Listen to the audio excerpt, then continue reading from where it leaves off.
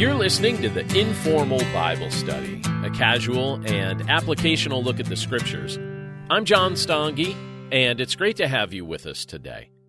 In just a few moments, we're going to be looking at Psalm 89 and several related Scriptures, and we're going to be talking about the fact that God is just, loving, and merciful. But before we take a look at that, just a couple quick things I wanted to share with you. First of all, I wanted to invite you, as I always do, to visit our website this week. Our website is desirejesus.com, and on our website you'll find our blog, our online Bible studies, our bookstore, our devotional resources, links to both of our podcasts, and you'll also find a sign-up list, or a sign-up link, I should say, to be on our newsletter or our email list. And I want to highlight one particular blog post that I posted just a short time ago. And if you're someone who's married or if you're planning on getting married, I wrote something that's a little tongue-in-cheek, but it's very much true. And you'll find a blog post there that I'd encourage you to check out related to marriage called 10 Great Ways to Lose Your Wife's Respect and Damage Your Marriage. So check that out. I hope you find it interesting. I've done a lot of counseling over the past 20 years, and I would say that the statements that I make in that article are universally true, but by all means, let me know your opinion on those things as well. So again, that's desirejesus.com. You'll find our blog and everything else that I mentioned right there. Now, as I also mentioned, today we're looking at Psalm 89 and several related scriptures, and we're talking about the attributes of God that include His justice, His love, and His mercy. So we're talking about the fact that God is just, loving, and merciful. And I want to read from Psalm 89, starting with verse 13, and I'm going to read down to verse 18 as we start up, but this is what it says in that passage. You have a mighty arm. Strong is your hand, high your right hand. Righteousness and justice are the foundation of your throne. Steadfast love and faithfulness go before you.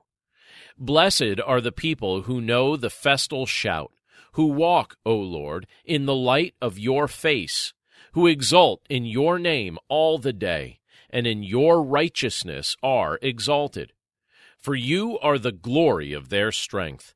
By your favor our horn is exalted. For our shield belongs to the Lord, our King, to the Holy One of Israel. Let's pray. Lord, we thank you for the privilege that it is to be able to look at your word together today. And we pray that you'd help us to understand it. We pray that you'd help us to grow from it. And we pray that our lives would bring you glory as we seek to live out the truth that you've proclaimed to us through your word. We thank you for the privilege to be able to look at it together today. And we pray this all in Jesus' name. Amen. When we consider the attributes of God, it's very likely that we favor some over others, at least in their application toward us. For example, we're probably grateful that God is loving, and that He actively shows us His love in many ways. We're also probably grateful that God is merciful, and that He has made a point to extend His mercy toward us for our benefit. But are we just as thankful for God's justice as we are for His love and mercy? Truthfully, as we'll demonstrate in just a few moments, God's justice, love, and mercy go hand in hand. They complement and they work perfectly together. Still, most often, we tend to be more thankful for God's justice when it's applied to someone else than we are when it's applied to us. Now, how often during the course of your life have you asked God to correct or discipline you? I would imagine not very many times. But how often have you rejoiced when someone who has hurt or offended you has been on the receiving end of God's just correction? Well, the scriptures we're about to look at demonstrate the fact that God is perfectly just, perfectly loving, and perfectly merciful. And as we look at these scriptures, we'll also be shown why our hearts should be prompted to praise God and to express thankfulness for the ways in which He has expressed these attributes toward us. Because in reality, if not for God's justice and love and mercy, we would have had no hope for the future. So let's start with the fact that God is just. Let me read for us from Isaiah chapter 61, verse 8. It says this, "For I, the Lord, love justice. I hate robbery and wrong.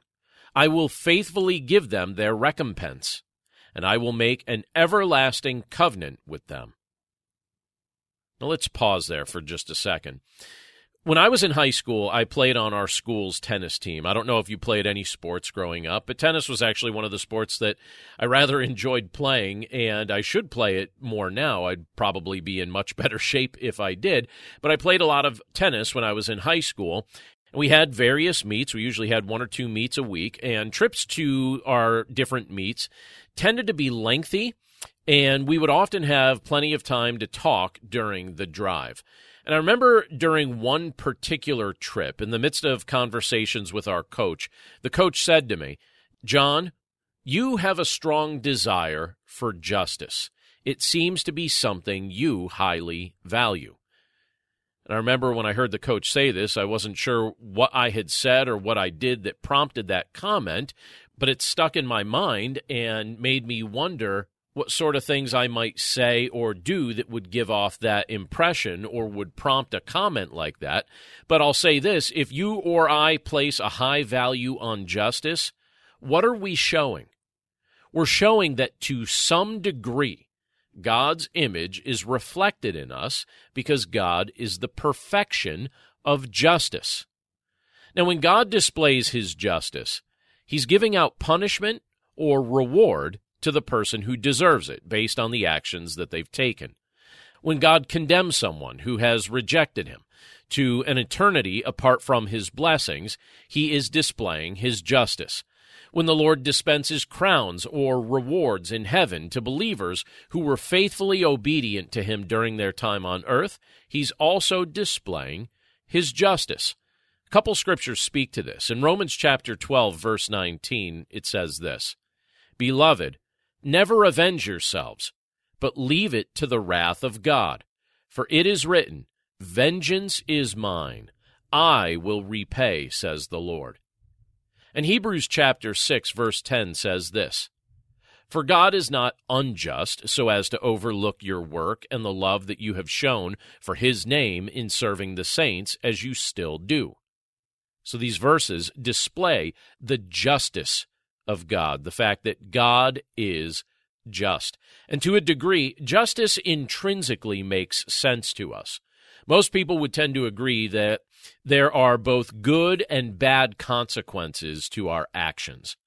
And because we crave order, we also desire someone to enforce that order and someone to serve as the judge or arbiter of what is right and wrong. And again, I believe that this desire within us is an internal testimony that should help convince our hearts that we were created by a just God who enforces justice among us. God revealed this attribute of his nature to the very first human he created. In Genesis 2, we read this. It says, "And the Lord God commanded the man, saying, 'You may surely eat of every tree of the garden, but of the tree of the knowledge of good and evil you shall not eat, for in the day that you eat of it, you shall surely die.'" So Adam was told by our perfectly just God that there were certain parameters placed upon what he could do, and if he stepped outside of those parameters, there would be dire consequences. Well, as we well know, Adam disobeyed God's directions, and humanity has been experiencing the consequences ever since. It would be a violation of our just God's very nature not to punish sin. His justice requires it, and it is impossible for him to be inconsistent with his nature. So from the time of Adam, mankind has been dealing with the consequences of Adam's act of rebellion. We came from Adam. We inherited his nature. We were born under the just wrath of God, and we experience both physical and spiritual death. This is perfectly fair. This is perfectly just. And we have no right to complain about this mess because We're culpable for it, just as Adam was, since we were in Adam when he sinned. But thankfully, this isn't where the story ends. God's perfect love and mercy complement his justice to provide life and relational restoration with our Creator. So let's segue from this to talk about the fact that in addition to the fact that God is just, God is also loving. Look at what it tells us in 1 John chapter 4, verse 16. It says this, "So we have come to know and to believe the love that God has for us. God is love, and whoever abides in love abides in God, and God abides in him." Love is a word that isn't particularly difficult to define, even though it's used in various ways in our language, but it is quite difficult to practice. So we can talk about love quite a bit, but practicing love is a different story altogether. And when Scripture describes God as being the perfection of love, it's revealing to us, through various examples, that God, in his love, seeks what is best for us, even at great personal cost to himself. He is patient with us, he actively looks out for our well-being, and he wants us to reflect his sacrificial love toward one another in how we think of each other and in how we treat each other. The Apostle John directly stated that God is love. And he also made it clear that when we practice sacrificial, unconditional love toward others, we display that God lives within us. And furthermore, we are finding true life and the power to love through him. Since God is the perfection of love, it shouldn't surprise us that he would also supply the ultimate example of love for us to observe, experience, and learn from. And in Romans chapter 5, verse 8, we're told this, "But God shows his love for us in that while we were still sinners, Christ died for us." Jesus Christ, God the Son, died in our place. The just penalty for sin was death. So he who had no sin of his own chose to take our sin upon himself. In doing so, he satisfied God's justice while also showing us God's love. So now, as recipients of God's love, we're called to sacrificially love one another in active and intangible ways that put hands and feet to our words and affections. This is a dominant characteristic Christ desires to be present among all believers who are part of his church.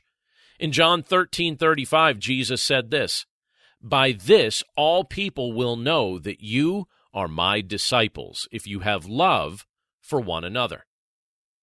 So in practical terms, how is this lived out? Well, it's lived out by serving and sacrificing for one another's well-being. The love of Christ is displayed every time we speak the truth to each other, every time we meet each other's needs, every time we carve out time for one another. When a brother in Christ is having trouble with his water heater and you repair it for him, that's love. When a sister in Christ is exhausted and tired after giving birth and you stock her refrigerator with food, that's love. When a brother is struggling with sin and you pray with him, and you listen to his confession without gossiping about it, that's love. When a sister is dying, and you sit by her side, reading Scripture until she takes her final breath, that's love. When a child is orphaned or abandoned, and you adopt him into your family, feed him, shelter him, comfort him, and give him your name, that's love. This is what Christ wants his family to be known for, because this reflects both his nature and the sacrificial way he chose to bless us. It's also worth noting that because God is loving, we can have confidence on the day of judgment that we will be welcomed into his presence if we've trusted in him and he's living within us. His word tells us in 1 John chapter 4, verse 17, "By this is love perfected with us, so that we may have confidence for the day of judgment, because as he is, so also are we in this world. So God is just, God is loving, and God is also merciful. And that's what I want to finish out our time today by illustrating from the Scriptures.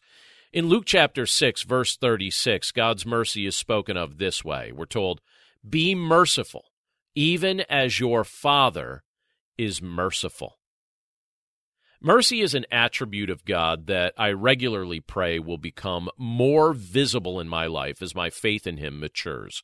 He has regularly shown me that by nature I am not as merciful as I should be, but I'm grateful that He is teaching me more about mercy while surrounding me with merciful people who show me what it's supposed to look like. God is the perfection of mercy. Showing mercy involves granting pardon or showing compassion to an offending party. So when God shows us mercy, He chooses not to punish us in the manner in which we truly deserve. So how does God's justice, love, and mercy work together?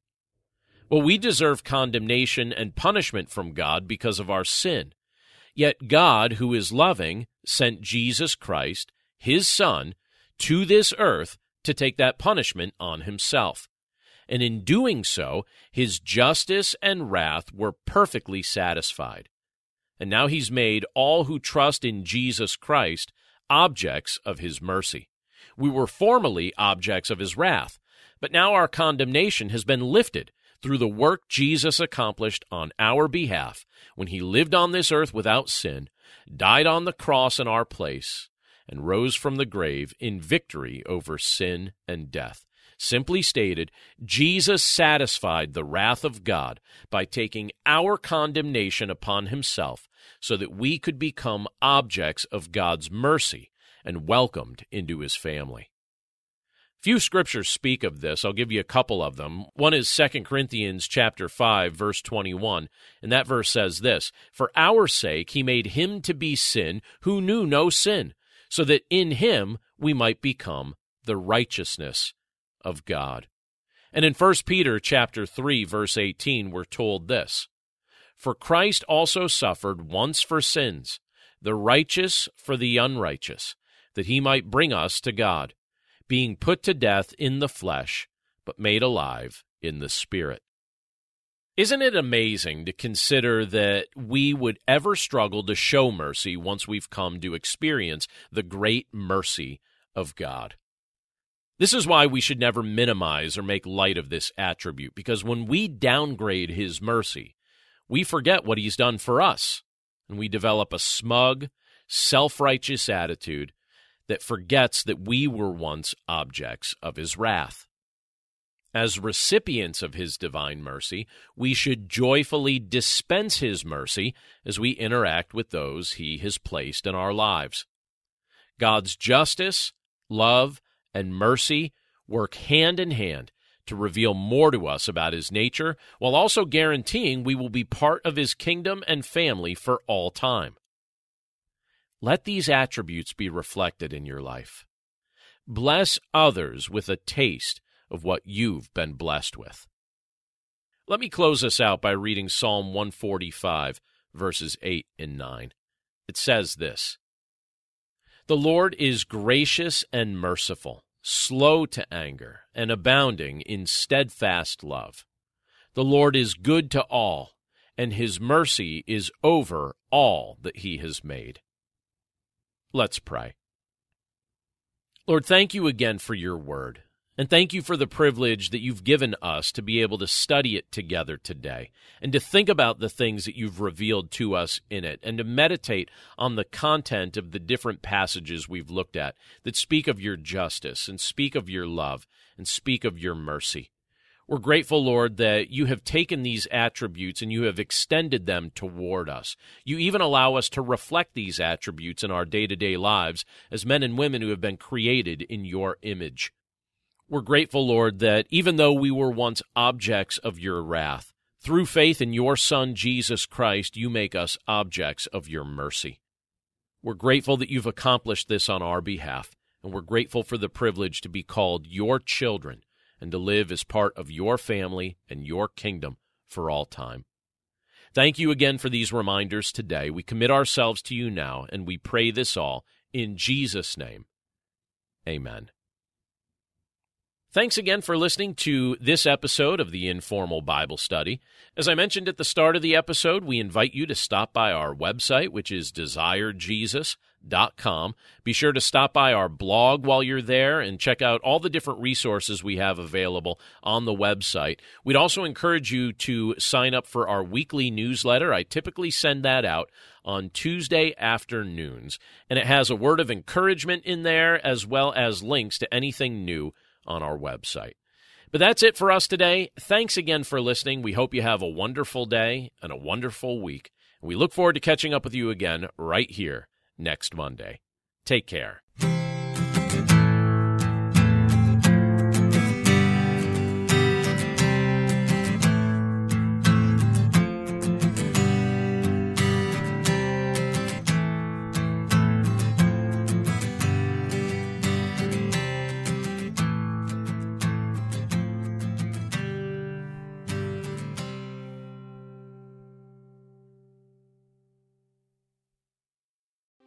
The love of God is immeasurable. It's unchanging. It's indescribable. Because God loves you so much, you can sleep through the night in peace. With Abide Bible Sleep Meditation, you can fall asleep fast with relaxing sleep stories based on Scripture. To start listening now, go to lifeaudio.com or search your favorite podcast app for Abide Bible Sleep Meditation. You can also download the Abide app for more biblical meditations at abide.com.